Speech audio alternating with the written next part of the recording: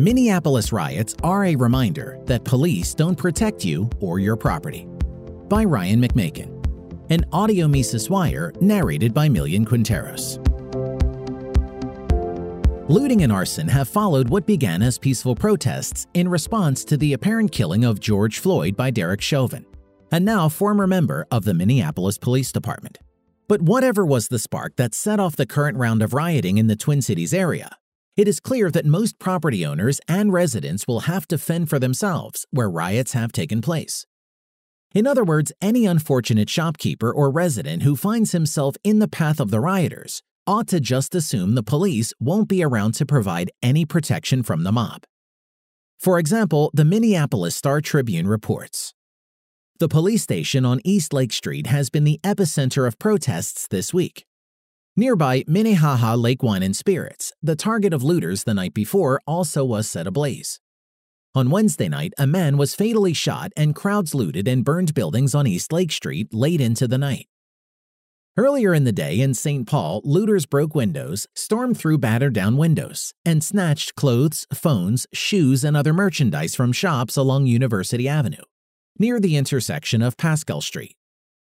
Officers formed a barricade in front of Target, but police were absent a block away at TJ Maxx, where looters smashed down the door and fled with heaps of clothing piled on shopping carts. Many business owners who now face destruction at the hands of rioters can scarcely afford it. Many of the shops destroyed along this stretch of East Lake Street are immigrant-owned businesses, many of which were already struggling during the coronavirus pandemic. Now it's worse, said Roberto Hernandez, who stood guard outside his nutrition store for 5 hours to fend off looters. Another man who was working to open a sports bar in the area later this year saw his bar destroyed. Needless to say, with only a few exceptions, the police weren't around to protect and serve. Admittedly, in cases like this week's riots, the police are heavily outnumbered and unable to provide any sort of general protection from rioters. Even if individual officers were engaging in heroic behavior to turn rioters away from potential victims, there would be little they could do to confront all offenders. But heroics or not, the outcome for victims is the same. They must rely on self-defense, formal private security, or private armed volunteers likely to be labeled as vigilantes. A failure to protect tax-paying citizens from violence and crime in a wide variety of situations is standard operating procedure for police departments that are under no legal obligation to protect anyone, and where officer safety is the #1 priority. The lesson to be learned here is that the alleged social contract between citizens and the state is a one-way street. You pay taxes for police services, and the police may or may not give you anything in return. Police are not obligated to provide protection.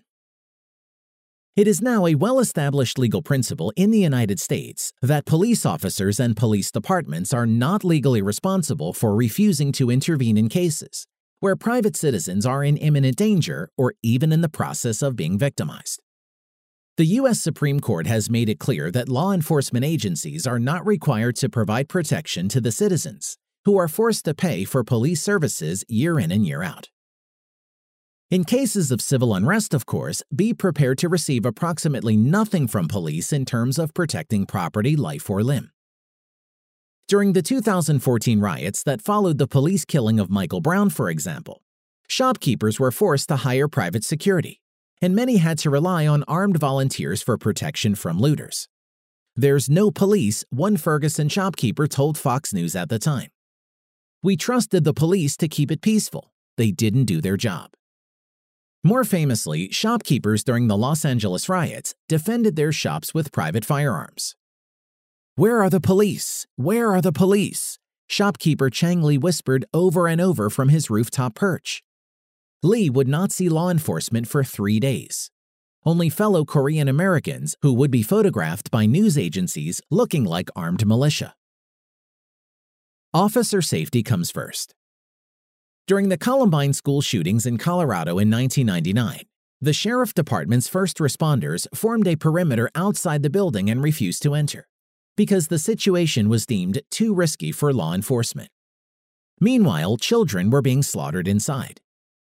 Nearly 20 years later, law enforcement officers at the Stoneman Douglas High School in Parkland, Florida, cowered behind vehicles while students were murdered inside the school. But even in cases where police are willing to enter the premises and attempt to subdue violent criminals, the victim may find law enforcement officers to be of little help.